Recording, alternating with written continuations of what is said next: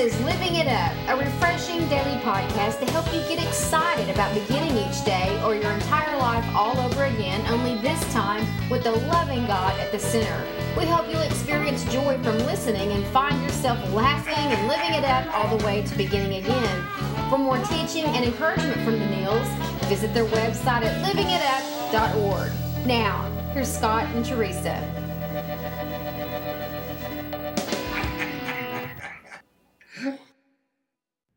Hey, thank you so much for joining us today. We've got a great topic, but before we get into it, I want to ask the girls out there something. Hey, what is it that's keeping you from being all God wants you to be? What is it that's keeping you from having the relationship with God your heart longs for? And what is it that you can't let go of? Well, on Saturday, October the 17th, we have an event planned to help you let whatever it is go. Is it fear? Is it bitterness? Or your cousin it? Well, don't miss this opportunity to let it go with other beautiful girls just like you by experiencing God's presence through worship, great teaching, and over lunch at Cobblestone Manor and Theater in Fort Worth. Scott and I will be there with great teaching for you, and we just can't wait to meet you. We've been ministering now for quite some time online and now through our podcast for two years now, and it's just time to get together. Now, the event cost is minimal. It's $20, and it's planned from 10:30 until 2:30, and reservations and payment is required by October the 14th, which is next Wednesday. Now, you can mail your check or pay with PayPal all through our website at livingitup.org. That's it. No complicated registration required. It's super simple through our website, livingitup.org. Now, this is our first women's event and one that you don't want to miss. So don't forget, it's time to let it go. Saturday, October 17th. We look so forward to meeting you and helping you let it go. And this is Living It Up while beginning again. I'm Teresa here with my husband, Scott. Hello. And we're just glad that you've taken the time to listen to us today. It's our prayer that you hear something, you hear mainly God, through what He's given us, and that you will be better than you were before you listened. So anyway, you've got the topic for us, honey. Yeah, we do. And when your contact with God is strong, you will be filled with joy and thanksgiving instead of at the mercy of destructive habits and dependencies. We back this up with Colossians 2:6-7. And now, just as you accepted Christ Jesus as your Lord, you must continue to follow Him. Let your roots grow down into Him, and let your lives be built on Him. Then your faith will grow strong in the truth you were taught, and you will overflow with thankfulness. Right, and the key to it is when our contact with God is strong. Yeah. That's what this is all about. And you and I can really speak to that, but I would like for you to go ahead and start, because from a practical standpoint, honey, you know, you had a crazy past. And once your relationship with God blossomed, how did that change for you when you were got so close with Him?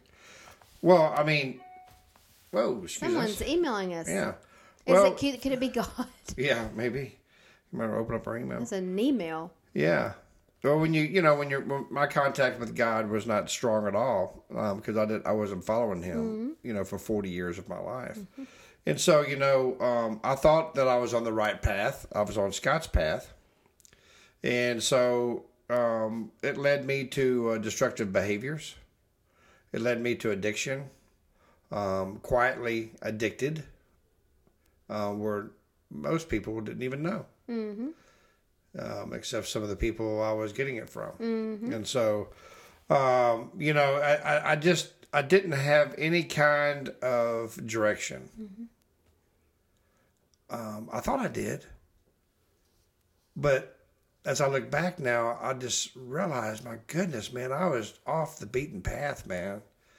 I was, I was taking care of my kids and this and that, but in secret, I was just a person who was addicted to drugs and to other things that was not good for me.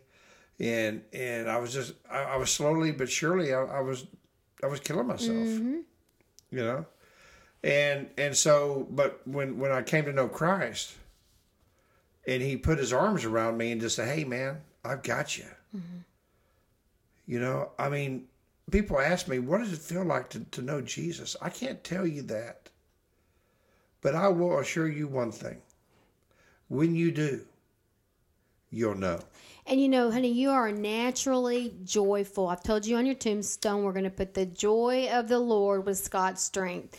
So, having said that, you were already a joyful person, but once you had this relationship with God, it's like we've already talked about. It says that we will be filled with joy and thanksgiving. How did that joy change for you? And also, what did the Thanksgiving part mean for you? I'm not talking about the Thanksgiving meal. But what did the Thanksgiving? I know you were so grateful for what He had done, but I don't want to answer that for you. Well, my joy, you know, before I knew Christ was, you know, I mean, partying and just doing the things you shouldn't be doing. That's what I thought was bringing me joy. But once I came to know Christ, the joy changed into something totally different. The joy turned into a cross.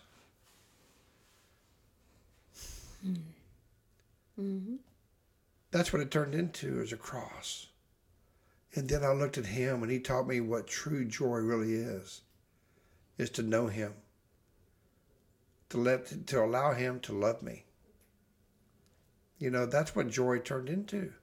And then I became thankful. And I went, my gosh, Lord, you were with me all the time. You were with me all the time. And I spit in your face. But you kept your pace with me. And you kept right beside me. Kept pursuing you. You knew. You were drawing me. You knew one day. And so that's when the Thanksgiving comes in. It's just, thank you, Lord. You know, on February 20th, 2005, I died. And on February 20th, 2005, He rose me again. And I am so grateful for that. So grateful. And those of you who know Jesus know exactly what I'm talking about. And those of you that maybe don't, you know, today we'll give you a chance to know Him. And, you know, this speaks to all of us. That was beautiful, honey. Like we said in the beginning, when our contact with God is strong, you'll be filled with joy and thanksgiving. And here's the other part. Instead of at the mercy of destructive habits and dependencies. And I'm going to speak to that because for me, it wasn't necessarily and isn't necessarily a dependence, but I can fall into some unhealthy patterns that I've had before my roots went deep in the Lord, and I can still fall into those. You know, a lot for me, I had a lot of religious legalistic thinking mindsets. Just overthinking is something that I battle if I'm not careful. You know, excuse me, those kinds of things. We're talking about not just the substances and those things, but people we go to try to find a salvation in a bottle or whatever the case may be. And so when I spend time with God, and whatever that looks like for most people, it doesn't have to be in the morning, but it is for me. I can always tell when I am needing to be with Him. I can tell when I don't spend time with Him. I can tell. And keeping that contact with Him through prayer, through study of the Word, through surrounding myself with other people who have a strong walk with Him, me just meditating in His presence, that's how I keep my contact strong with Him. And when that is not strong, you know, everybody else around me suffers, especially myself, and it is vital for me. I'll fall back into my destructive habits and tendencies like we're talking about here.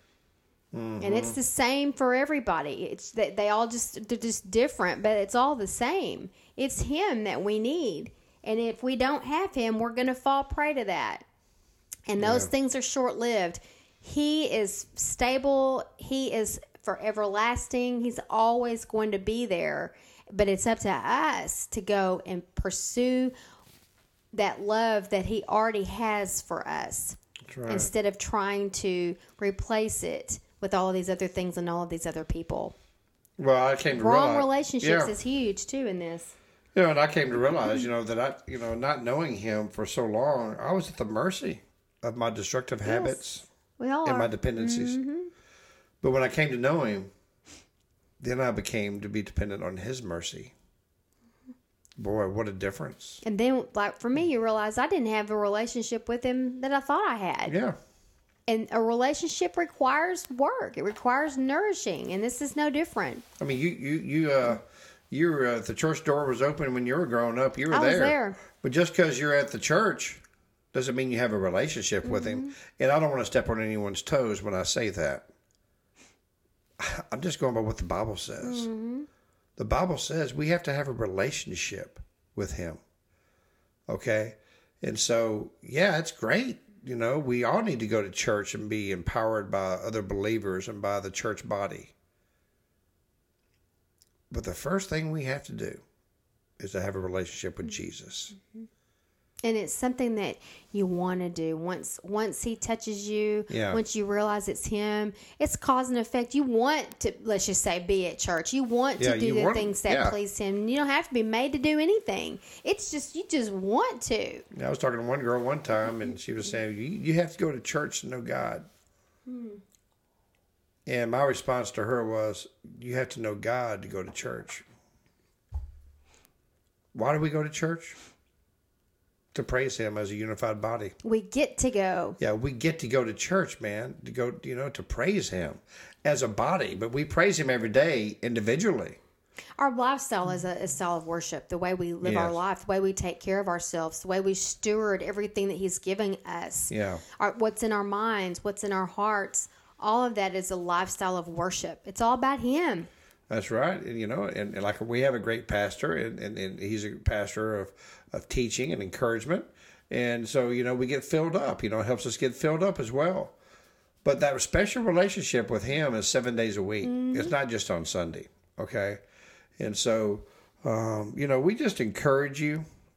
We really do to strengthen your walk with him and to know him, don't we? Huh? Yes, we do. And that's how we want to wrap this whole podcast up, is with that very thing. When your contact with God is strong, and we've given you some ways to think about that, what that looks like if you're new to this. We'll show you. We've talked to you. I'm sorry, our phone was just ringing. We've given you some examples, but the main thing is it's between you and God. That's right. Prayer and letting him lead you is going to be what you need to do more than anything. Well, if you want that strong bond with God, you need to know his son, Jesus. Do you? Do you really know him? Well, you know what? I want you to really ask yourself that right now. And if you're just realizing it right now, you know what, man, I don't. Then here's your chance. God's been drawing you all your life. So here's your chance to give your life to him. If you would, please pray this prayer with us and start experiencing the joy and thanksgiving of Jesus Christ. Lord Jesus, please come into my life. Lord, I know you died on the cross, that you rose on the third day. And because of that cross, you say my sins are forgiven if I ask you from a sincere heart to forgive me.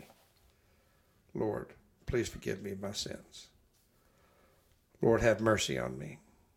Thank you for teaching me what joy and thanksgiving is. Today I give you my heart, my mind, and my soul. In Jesus' name, amen. Well, thank y'all so much. If you prayed that prayer of salvation, we're so happy for you. And all the angels in heaven are partying right now in your name. They're just having a party. So if you would, please let us know at Living It Up Beginning Again, our Facebook page, or go to our website, info@livingitup.org. That's right. Well, we love you all. And until we talk to you tomorrow, keep living it up. Well, beginning again.